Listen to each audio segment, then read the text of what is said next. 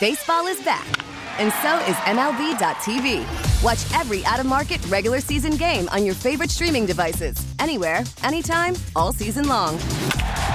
Follow the action live or on demand. Track 4 games at once with multi-view mode and catch up with in-game highlights. Plus, original programs, minor league broadcasts, and local pre- and post-game shows. Go to MLB.tv to start your free trial today. Blackout and other restrictions apply. Major League Baseball trademarks used with permission. We get it. Attention spans just aren't what they used to be. Heads in social media and eyes on Netflix. But what do people do with their ears? Well, for one, they're listening to audio. Americans spend 4.4 hours with audio every day. Oh, and you want the proof? Well, you just sat through this ad that's now approaching 30 seconds. What could you say to a potential customer in 30 seconds? Let Odyssey put together a media plan tailor-made for your unique marketing needs. Advertise with Odyssey. Visit ads.odyssey.com. He is a former NFL quarterback and Super Bowl champion, now a host on VSiN Live Primetime from 6 to 9 Eastern Time. Sean King joining the show. Sean, what's going on, my man? I'm good, guys. How are y'all doing? Doing good, man. Yeah, can't complain. You know, getting over a cold, but other than that, we're rolling. So, Sean, going back to Sunday, obviously Super Bowl Sunday, Chiefs come out victorious, 2 rings in 4-year span here. Can we call Kansas City, I know Patrick Mahomes was asked about this as well, can we call them a dynasty yet? No, I don't think you can call them a dynasty yet, but, I mean, they're definitely headed in the right direction. And I think the fact that they were able to do it without Tyreek Hill bodes well for them moving forward. I mean, to lose a key component of the first 2 Super Bowl appearances, 1 Super Bowl win, and then be able to get back, especially out of the AFC. You know, I think that's pretty impressive. And if they were in the NFC, I would like their chances a little bit more. I just think because of the speed bumps that exist in the AFC, it's going to be very difficult to continually get to the Super Bowl when you have to go through Joe Burrow and Josh Allen and Justin Herbert and Lamar Jackson and, you know, Deshaun Watson that's not coming off of 2 years of inactivity. We talked for 2 weeks leading up to the big game about just how good the Eagles' defense was, especially the defensive line, and it didn't matter in the long run because the Chiefs on the other side had Patrick Mahomes. I saw somewhere Josh Allen, I think it was on Kyle Brandt's podcast, he made a comment that, hey, we know it's a copycat league and the Chiefs have set the tone for what a team should be and how a team should build. What ripple effects do you think Kansas City winning another ring with the style that they did, particularly moving on from a top-tier wide receiver and then still finding a way to get it done with sort of a decent defense, not great, not the worst, but a decent defense. What do you think that means for how teams look and try to build for a Super Bowl run of their own here this offseason and beyond? Well, let me address a couple different things. Sure. First off, that's why everybody that's listening should tune in to VSiN Primetime from 3 to 6 Pacific. Because I said that Eagles defense was talented but not tested. When you look at the schedule Philly played this year, they didn't go against a bunch of elite quarterbacks. Aaron Rodgers in Green Bay came to Philly, put up 33.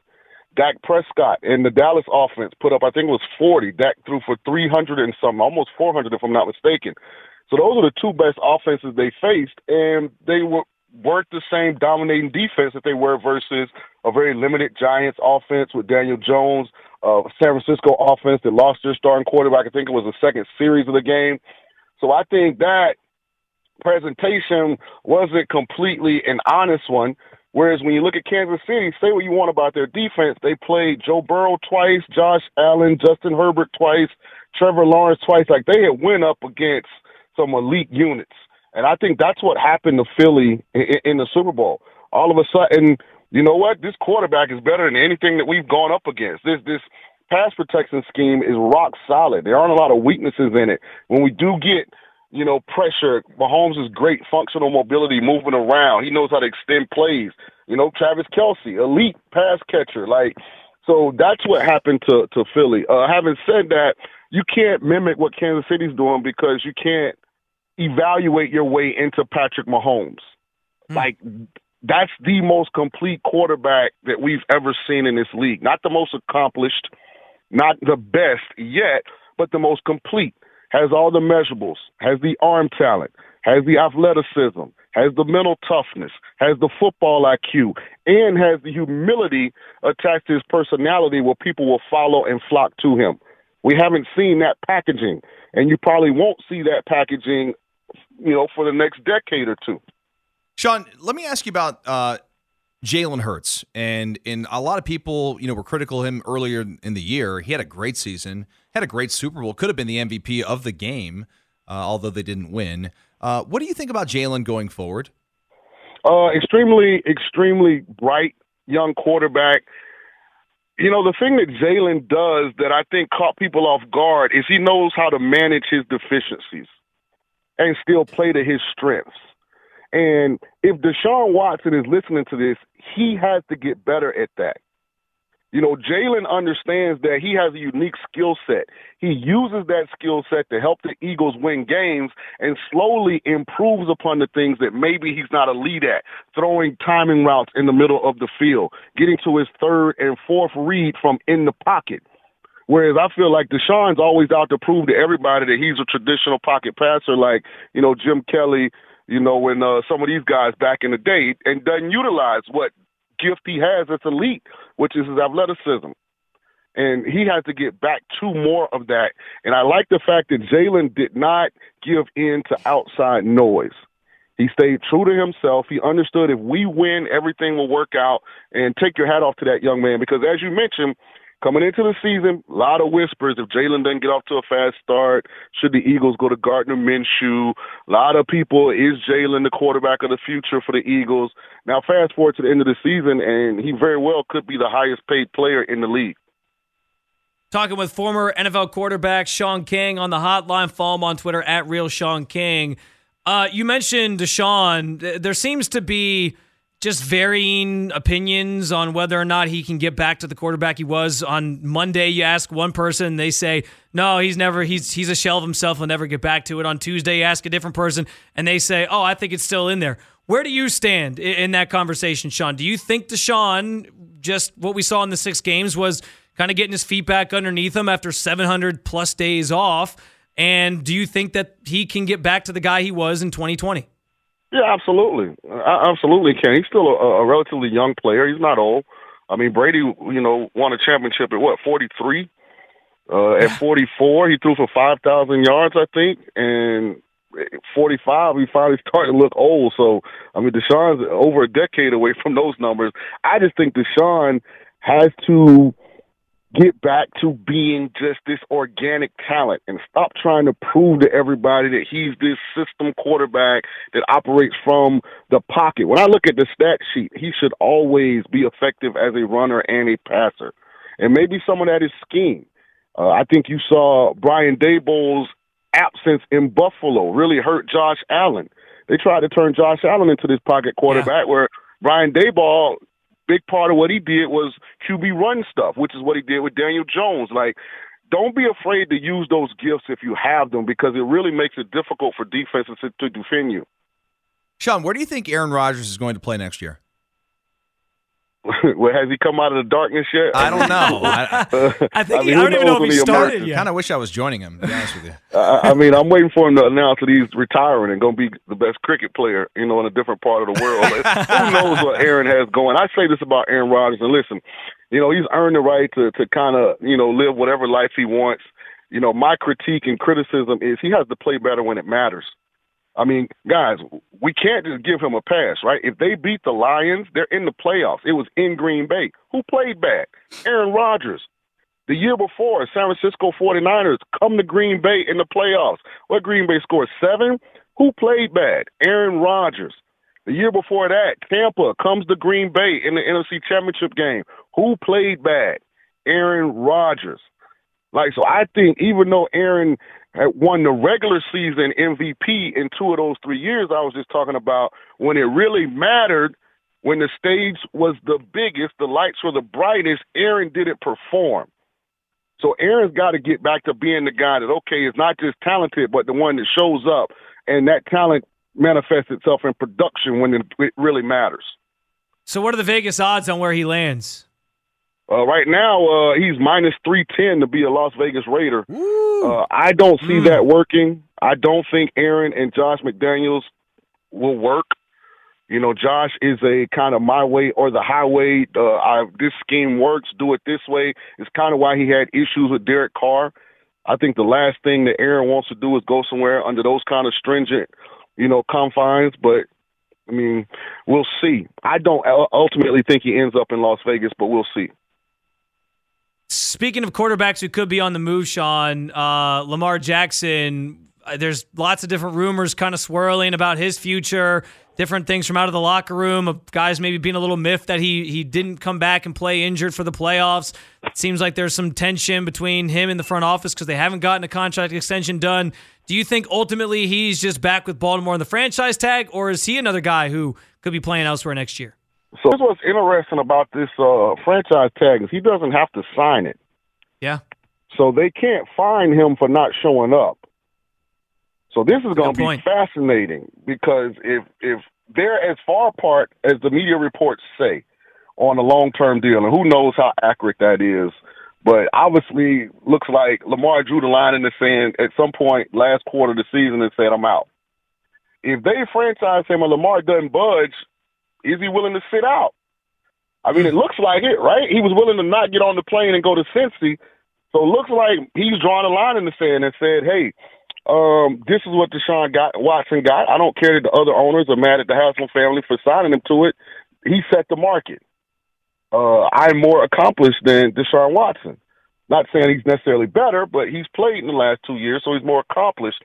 And that's the baseline of the deal I'm looking for. And it'll be fascinating to watch this play out. If he's really willing to sit, the Ravens really don't have any leverage here. Few more minutes here with Sean King, former NFL quarterback, also the host of VSiN Live Primetime. You had some great commentary during this interview, Sean, just about Deshaun and who he needs to play like and almost modeling his game after Jalen Hurts, who went on this great Super Bowl run. So if that happens, if Deshaun plays at that level, he has this great season, he's used in the run a lot, and the Browns are rolling, what is it going to take? I shouldn't say, I guess I'm looking too far ahead with the Browns are rolling part of it, but what's it going to take around him to get this team into position where the Eagles and the Chiefs were this past weekend playing for a Super Bowl? I don't think it takes a lot. You already got Nick Chubb. You have Amari Cooper. You have one of the better offensive lines, and they just have to stay healthy. They got injured last year, so it wasn't playing with a full deck. You'd like to see Myles Garrett in that defense play a little better. I thought they were a little disappointing, this past season. But, it's not like the cupboard is barren there in Cleveland. Of course, you want to always upgrade. And I think if you learn anything from Philly's run, I think it's that you can never be complacent. Because they were a playoff team last year, lost to Tampa in the playoffs, yet they still went out on draft day and traded for A.J. Brown. In free agency, they still went out and brought in James Bradbury and Hassan Reddick. In the middle of the season, they were struggling to defend the run. They went out and signed Linval Joseph and Ndamukong Suh. So they never got complacent. They never stayed stagnant. They were always aware of where we can improve, where we can get better, and they continually, hammered that nail, and it got them a Super Bowl berth. Now, they ran into one of the greatest, talents that we've seen, and Patrick Mahomes played like it in the second half. I think only one incompletion, and Kansas City got the win, but hats off to Howie Roseman for building that roster. So Cleveland's got to take the same approach, make sure they're continuing to upgrade their roster, continuing to try and get that roster management in the same conversation as what's in San Francisco and Philly, teams that we look across the board and they have legitimate frontline, Pro Bowl caliber players in a lot of positions. He's a former NFL quarterback and Super Bowl champion, host of the VSiN Live Primetime. You can catch it tonight, 6 to 9 Eastern Time. Sean King, appreciate the time, my friend. Thank you so much. Hey, thanks, guys. Go Browns. Listen, if Deshaun Watson can beat Jalen Hurts, I think Browns fans would absolutely sign up for that, even though at the start of the season, to the point of the question you asked, people kind of had questions about what Jalen Hurts could be and how good he could be and what your team's ceiling was with him. But now we saw it. We saw it play out in real time this whole season, taking that team all the way to the Super Bowl. And it wasn't like he got into the Super Bowl and got boat raced. His offense was going score for score with Mahomes at the end. Yep. If that's what Deshaun Watson needs to be, sign me up for it. I would say that if you asked people before the season began if he'd be Jalen Hurts, people would be like, no, that's not good enough. Yeah. But Jalen Hurts is now taking his game to the next level, and he looks like a legitimate MVP type of player, right? And Deshaun looked very average for the 6 games that he played for the Browns this year. I have no idea where Deshaun can go. Nick and I argue about this all the time. He wants to kind of defend him a little bit more than I do about the time off and all this stuff. I'm very concerned about it because I didn't really see much of anything outside of a couple plays or a quarter where it was like above average with Deshaun Watson, and you're paying this guy $230 million. Yeah. You're paying him to play like Patrick Mahomes. There were flashes. There was definitely flashes where you were like, oh, that's the Deshaun Watson that you paid for. The thing that I keep going back to, and maybe I can be the heel Nick on this one in this conversation, Dustin, but I don't know if this is the best example, but the example I go back to is Michael Vick, right? He goes to prison, has no capability of training, as a football player would need to train to get himself in football shape and all this. He's in prison for what? I think he was in jail for 2 years. Yeah. And then he comes back and he plays football, and he actually had one of his best passing seasons after he was in prison. So to me, it's like, how can that guy find something again in his game, but Deshaun Watson can't? That's the thing I keep going back to of why I think Deshaun's going to be okay. Maybe not 2020 Deshaun okay, but I think he's going to be okay to an extent where you'll get maybe not exactly what you paid for, but if you're winning games, you make a Super Bowl run or you make a playoff run, then I think fans will be satisfied with the contract anyway. Like that's what you're kind of, the expectation for the contract is, are you going and winning the playoffs and winning Super Bowls or competing for Super Bowls? And if they get there, I think you feel validated in that.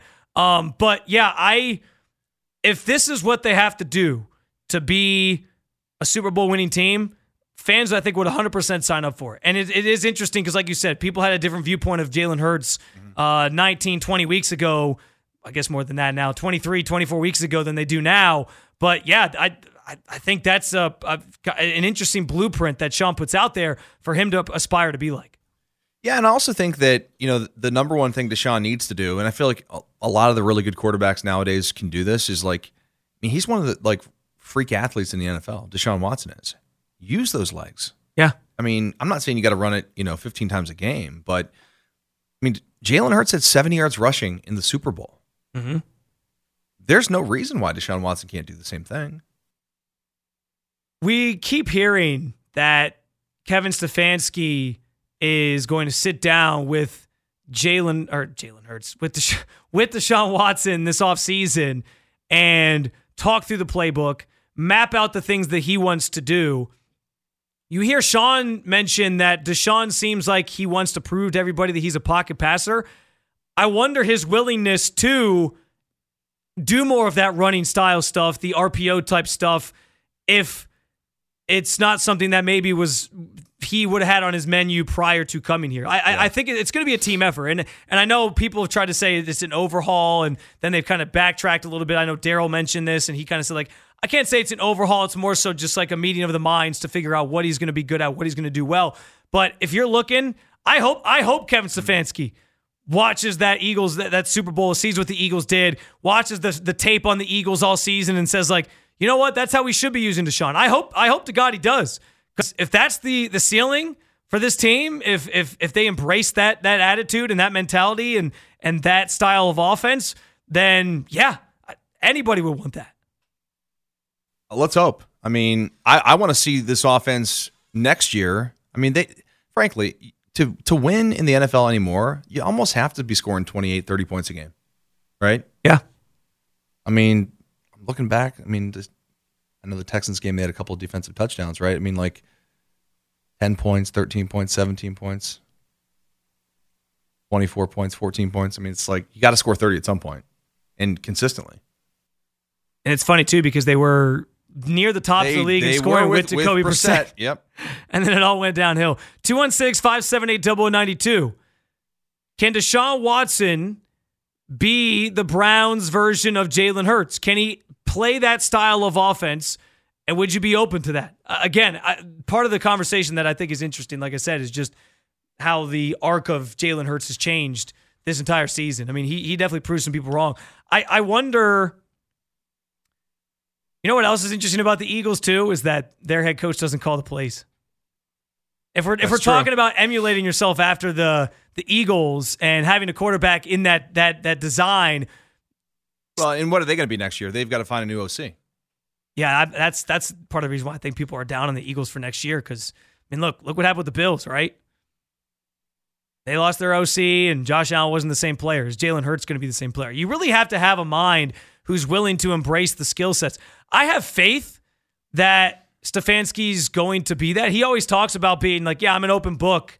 I'm willing to try anything if it means winning. And it's hard to know if those are just the cliches that you get from him as a very team-friendly PR sort of messaging that he always puts out there. He says the same things over and over again. We know that. Or if he's being sincere. But I hope to God that if we're talking about trying to mimic the game of Jalen Hurts and have Deshaun Watson be in that style of offense, I hope that Kevin Stefanski is open to adapting his playbook enough to be like, yeah, we are going to do more of this. We are going to do more RPO style stuff.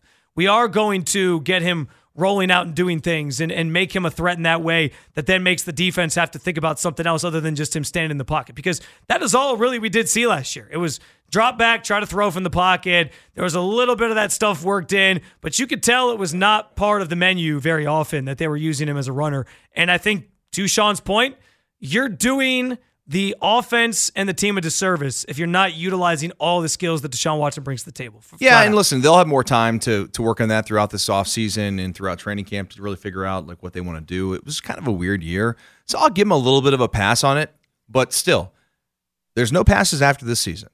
And if the Browns do not get to the playoffs with Deshaun Watson this year, we're going to be having serious questions about Deshaun Watson as a quarterback, and we're probably going to be looking for a new head coach. Oh, there's no doubt about it. I mean, I think if they miss the playoffs, obviously he's gone. There's I think a case to be made that if they make the playoffs but they're like one and done, that there could be some changes. It is make it or break it time for this team, which is why I think Kevin Stefanski has put on that good soldier face and mantra throughout his escapades around Cleveland radio, talking about I am willing to do anything if it means that we'll win. And I think because he continues to say that he means it, but I hope he means it, because that was certainly not the offense that we saw at the end of the season last year, and he's going to have to be willing to adapt and do, again, anything to win. If he means that, then I think that there's a good chance he turns it around, and this offense looks a lot better next year under him. And to Sean's point too, like he talked about Jalen being able to kind of just manage the things he's deficient at and use his strengths as a real weapon. And if you build the offense the right way, I think that kind of naturally will just take care of itself. Like you'll be using Deshaun as a runner, and then when you do get him in the pocket, he's going to be able to do the things that he does well, because he's going to have some of that pressure taken off him, because you're going to have to spy him. Like there's just things that are going to happen naturally if you build the offense the right way that will allow Deshaun to tap into the things he does well. No, I agree with that 100%. And I do think Deshaun's going to bounce back this year. I think he's going to have a much better season than he did a season ago, with a full off season and really just, having 8 months to prepare for the deal, right? I mean, so that's why I'm just hesitant though, because what I saw this season was not good enough, and I'm just scared. And we had Jason La Canfora on the show, and again, he had a bit of a hot take. He was like, well, I think Deshaun's just never going to be the same player because he's got all this stuff going on, the baggage and the weight of the world on his shoulders. I don't know that he'll ever be able to recover. And I'm like, I don't know if that's the case, but boy, he's like, I think he'll be out of the league in 18 months. Like, okay. Yeah. I hope not. I honestly if that thought happens, then this is an all-time colossal disaster. I heard that take, and I kind of felt like it was the low-hanging fruit. Like, I feel like the easy take to have right now about Deshaun is that, he's just never going to be the same. Yeah. I do wonder, like, is 6 games, we keep just assuming that he's going to go through the offseason, start next season, and be good. Is the 6 games enough for him to truly feel like he kind of shook off the rust? Or is there going to be more of that at the start of next year? Because the Browns have no time to waste, right? Like, they got to get it figured out. Ryan Ruocco of ESPN, he was on the call last night of Cavaliers 76ers. He'll be on the call tonight with Louisville against Notre Dame in the women's hoops on ESPN. Ryan, appreciate you jumping in, man, with us and taking some time. You got it. Happy to join you guys. First off, I'm curious what was going through your head in crunch time of that game last night as the Cavs, Mobley misses that bunny shot, and then it takes 10 seconds for the Cavs to make a decision on whether or not they're going to foul, trap, whatever. What was kind of going through your head as you're watching this all unfold in front of you? Well, first of all, obviously Mobley got a great look there, and he had a really big second half, and would have made it a one-possession game, and so you're thinking missed opportunity for some drama. But I just thought they absolutely should not have fouled, and Jeff Van Gundy agreed, and I don't think, and I didn't see what JB said after the game, but to me, it was very clear JB was just trying to get the team to trap, not foul, and was, doing the motion with his hands that, kind of universally means trap. But early on in the possession, it looked like Jared Allen was trying to foul from jump. And I just didn't understand it. Philadelphia is an outstanding free throw shooting team. They're second in the league. Only Miami's better. And first of all, you let 15 seconds of the shot clock go before you fouled. And when you did foul, there was 40 seconds left. You're down 4. You get a stop there. And, you got, even if they wasted every second of the shot clock, you got 30 seconds with the ball down 4 and timeouts. I mean, that's plenty of time to make something happen. So I just thought that was the kind of late game mistake that, a team that still has, a very young core probably learns from and helps them execute better down the stretch of a close game with higher stakes. How much, because a lot was made last night. The Cavs are coming in hot. They are on the 7-game win streak. And people here locally were riding high, feeling like, all right, they've kind of turned that corner. They figured things out. And then you run into a team that is considered one of the elites of the conference in the 76ers that you're sort of measuring yourself against, and you fall short. Now, I understand, playoff time, these things are different. It's they're scheming for you. It's each and every single night. It's laser focused rather than sort of just this blanket game plan that you're sort of trotting out throughout the regular season. But how much weight should people like us hosting a radio show, how much should we put into a game like that, a regular season game in February, where we want to kind of use it as a measuring stick, but it's hard to really know until they get in that playoff atmosphere against a team like that? Yeah, I mean, I think you also have to keep in mind that the Cavs were without 2, key rotation players, right? In Ricky Rubio and Cedi Osman. So it's not, completely apples to apples comp. Plus, Danny Green, where he may get to, once he's played a while, once he has some conditioning.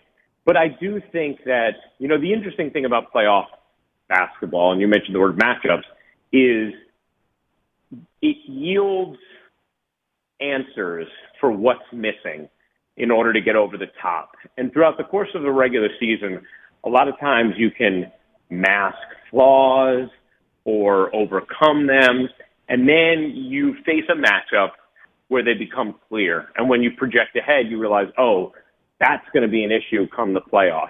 And I think what we saw last night is something that's going to be an issue for the Cavs come the playoffs, and that is the lack of three-point shooting ability from their forwards. Yes, they have incredibly talented offensive guards in Mitchell and Garland, but when the defense collapses on them and they're going to spray the ball, to the wing or to the corner, they're going to need their forwards to hit threes. And that's not something that's going to happen with any regularity yet from Evan Mobley. Obviously, Jared Allen isn't going to be out there as the 5. And then, you feel Cedi Osman shoots them with volume, something Jeff talked about last night. So that's the guy who might be hot and cold. He's the guy who really plays a huge role there because Okoro, for as well as he shot it over the last, 25 games, he does not shoot a lot of them, and that's a problem. So for me, if there's going to be a fatal flaw from the Cavs when you talk about matching up with those top 3 teams in the East, it's going to be that they don't get enough shooting from the forward position, and I am not sure that problem has been addressed yet with this roster. Now, when you're building a potential championship contender, usually you go through waves of figuring out, okay, we have this. What is it we don't have? Now, how do we get it? And I have a feeling that at the end of the playoffs, we will be saying, okay, it's very clear what this Cavs team's missing It is they need to have forwards who can hit the three with more regularity, more volume than they do right now to surround Mitchell and Garland with. How do they make that happen? So I do actually think that last night's game probably gave us some insight into what will be their eventual undoing in the playoffs. And, Ryan, with that being said, are you surprised now to hear that the Cavaliers are most likely going to buy out Kevin Love? I mean, I'm not saying Kevin Love can give him a ton of minutes, but he is a forward that can shoot. Yeah, that's a great point because he is the guy who's capable of doing that. But, I'm not surprised just in the sense of he was given a really, really, really long leash this season, right, to produce. And the production just never came along. And so, you could go back to it and say, hey, let's give it one more try. Let's get him back in the rotation and see what's going on. But, they have been getting results lately, obviously, with the 7-game winning streak, of which he was not a part of the rotation. And I also think it's not like he went through a little cold spell and they sort of acted impulsively. I think, if anything, they hung on longer to the idea of Kevin staying in the rotation because of how much he means to the franchise and has meant to the franchise. So while he can shoot, I'm not sure that is where the answer is going to be for this group this season. But you're right in the sense of, since that answer isn't going to come externally at this point, unless there's someone unforeseen in the buyout market coming their way, I could see where you say, hey, might as well maybe give it one more chance because otherwise this will be your eventual undoing. Talk with Ryan Ruocco on the hotline. A few more minutes with him here on Afternoon Drive. Another kind of quirky thing from the game last night. What was the deal with what did you sort of find out from Jarrett Allen about the defensive 3-second celebration after it was called on him? I think some people were a little perplexed as to why he was celebrating getting called for that, and obviously what turns into a turnover. Yeah, I guess basically he's tried to put a real emphasis on protecting the paint, and I think I talked to him at halftime, and he just said I'm just the defensive game plan is to protect the paint, so I'm just being overzealous about it. But we did a little digging after the game then, and I guess he said J.B. Bickerstaff for 2 years has been like, hey, stand in the paint. They're not going to call it, and start celebrating. And he said, celebrate and look at the bench and blame it on them. So meaning if he gets called for it, because he's basically been coached just to stay in the paint, look at the bench and say, hey, this is what you wanted me to do. So I think that's what was behind Jarrett Allen, and he just really got into the role, I'd say. He took it to the next level. Yeah, now the cat's out of the bag, so they're just going to keep calling it on Cleveland, I feel like, now that everybody knows the secret that he was just told to stand in the paint. Where do you think, Ryan, the Cavs stack up in the Eastern Conference? Is there anybody below them? Is 4 sort of where they fit? Can they actually top any of these teams ahead of them? And is there anybody below them that would give you some pause or concern for Cleveland in the postseason? No, I mean, I think that I will be stunned if any of the top 3 teams in the East, being Boston, Milwaukee, and Philadelphia, I'll be stunned if they lose in the first round. I think Cleveland is definitely a second-round team. I wouldn't be as stunned if they lost in the first round, but I still think they should be the overwhelming favorites to win a 4-5 series, no matter who it's against, whether it's, Brooklyn, Miami, the Knicks. I think Cleveland would be the favorites. And look, when you have guys who can score the way that Mitchell and Garland can score in those tight games late, you can never write that team off completely. You combine that with a team that plays really committed, incredibly athletic, versatile defense, and, they're a team that can get a stop and a score in a big moment. There's no doubt. But where I think they're going to run into trouble when teams are game planning for them is exactly what you saw last night. You're going to have a bunch of wide open looks from Okoro, from Mobley.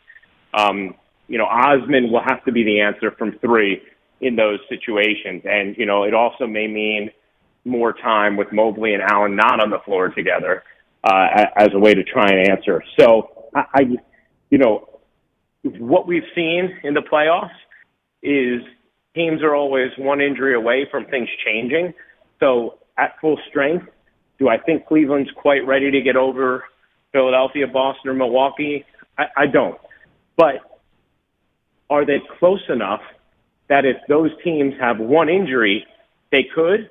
Absolutely. And I think that, that's a significant step. I think if you're Cleveland right now, if you're a Cavs fan, you should be looking at this season and saying, I want to see my team in the second round, and I want to see them play an incredibly competitive 6 or 7 game series against Boston, Milwaukee, or Philly, whoever they'd end up playing.